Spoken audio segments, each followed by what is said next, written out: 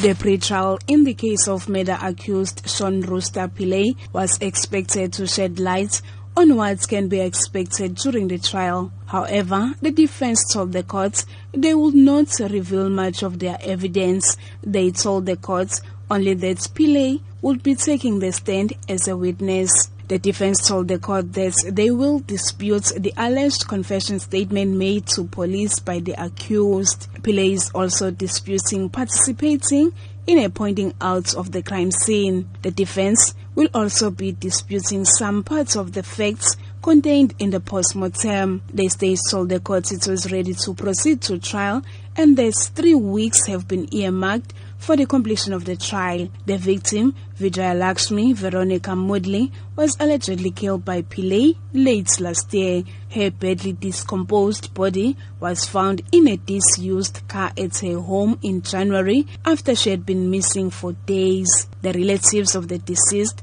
have been attending the court's proceedings, hoping to get answers about the motive for killing her. The relatives say they are now waiting for the trial to get closure. The trial will start on the 8th of May. I'm Nonkulego Hlope in Durban.